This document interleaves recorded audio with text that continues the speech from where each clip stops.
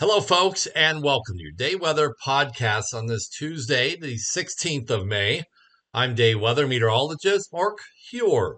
Today's podcast is being brought to you by Cowboy State Daily and also White Eye. We talk a whole lot, and you hear a whole lot about reservoir levels and drought and snowpack, and rightfully so, for it has huge implications on our daily lives here across the western United States and also the livelihood of so many.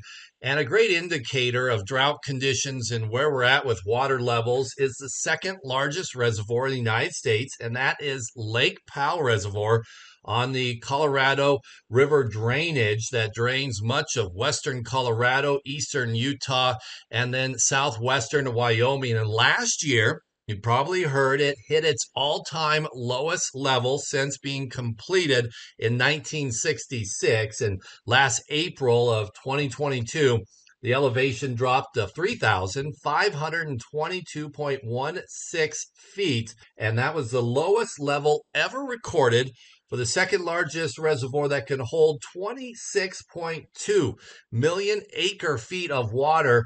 And it's only the second largest to its big sister down the way at Lake Mead that can hold 28.9 million acre feet of water. And put that in comparison, Flaming Gorge Reservoir, the largest reservoir on the same river drainage and basin in southwestern Wyoming, is only capable of 3.8 million acre feet.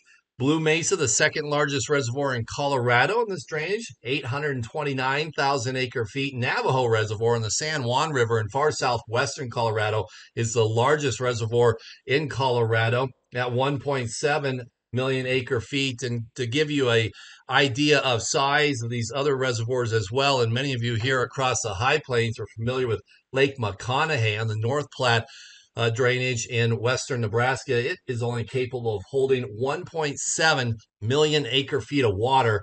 So Lake Powell and Lake Mead are definitely huge reservoirs, and we've seen a big spike in Lake Powell over the last month, all thanks to that major increase in snowfall and snowpack that we had this past winter season across the western United States.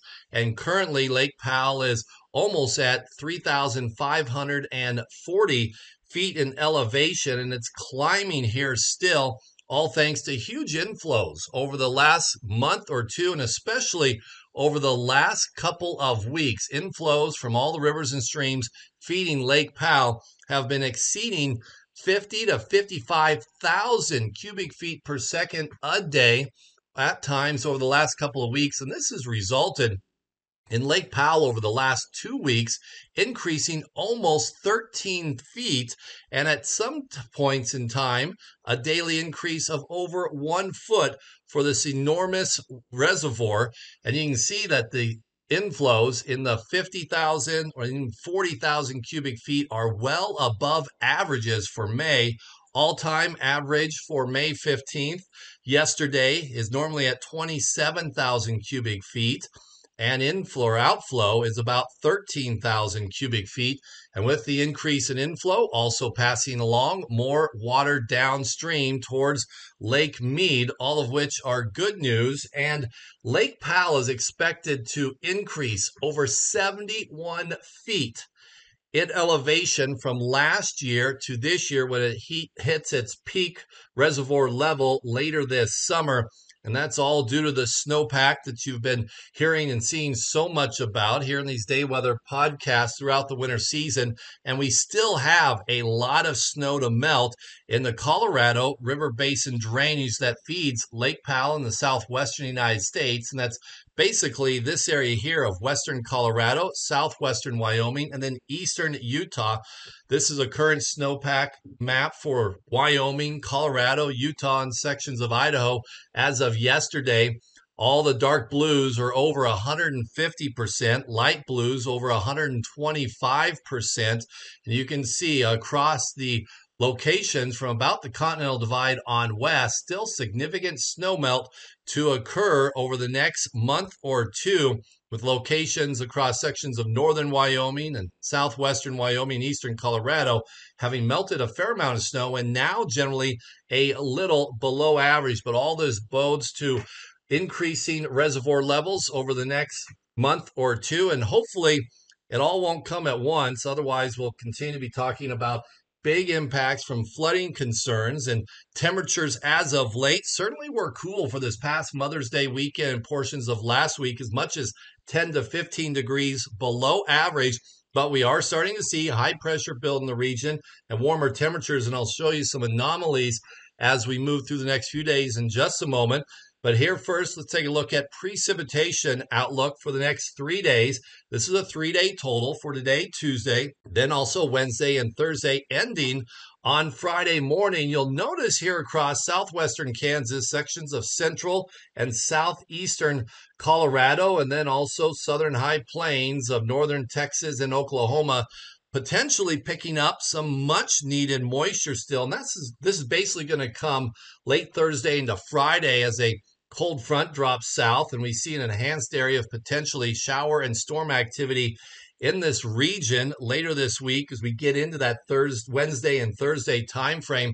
But overall, a spattering of some pretty good shower and thunderstorm activity for the next few days here across the Great Basin and Rocky Mountain West and High Plains. Not everybody is going to be looking at showers and storms the next few days, but they will be out there. And hopefully over the next 2 to 3 days, you'll pick up some moisture at one time or another, with here this heavy precipitation likely in the southern plains, or potentially likely as we get into the middle of the week. So let's keep our fingers crossed that this happens here for these folks in the central and southern high plains. How about the temperature anomalies over the next few days? Well, this is for today, Tuesday the 16th. We can still see the cooler than average temperatures here across sections of the central and southern high plains. Still some weak upslope here through this area, and that's going to be keeping temperatures a little below average. Otherwise, strengthening high pressure across the Great Basin, bringing in some warmer air from the west-southwest, and temperatures rebounding nicely across much of Wyoming, western Nebraska, and Colorado, running anywhere from about 3 to 6 to even 7 degrees above average in some areas. Biggest increase is up here in northern Wyoming and sections of Montana, where we're seeing that warmer air mass from the west. And as we head into tomorrow, we'll be looking at areas of increased temperatures even further, as much as 5 to 7 degrees as a whole. So we're having that switch here across portions of eastern Colorado, western Kansas, and the southern high plains, from the cooler than average temperatures to slightly above average readings as well. And what this means is highs in the 60s and 70s across much of Wyoming, maybe a few lower 80s in western Nebraska. And then here out in the plains, high temperatures in the Wednesday in the 70s and 80s. We do have changes in store later this week. Another cold front dropping in Wednesday night into Thursday out of Canada, along with some low pressure. And this is going to be creating some cooler upslope along and east of the Continental Divide for late this week, Thursday into Friday. And you can see the cooler than average May temperatures here throughout the high plains, anywhere from 1 to 2 to as much as possibly 10 degrees below average for Thursday into Friday here in sections of southeastern Colorado, southwestern Kansas, and the southern high plains as a whole. And that all coincides with that same area of potentially some enhanced precipitation in this region later during the week, thanks to that stalled out cold front and some moisture and energy moving in. And this will bring a good recipe for hopefully bringing some better alleviation of the ongoing extreme to severe drought here in this area that we're still seeing. Severe weather, well, for today and then into Wednesday, really non-existent. Not even going to show you the outlook from the Storm Prediction Center for today or Wednesday, but on Thursday, we will have to keep an eye on this area here where currently we have a marginal outlook on day 3 from the Storm Prediction Center for some severe storms. Basically, this means probably strong storms, maybe an isolated storm, but we very could well see this increasing to a slight or maybe enhanced risk in even a few areas.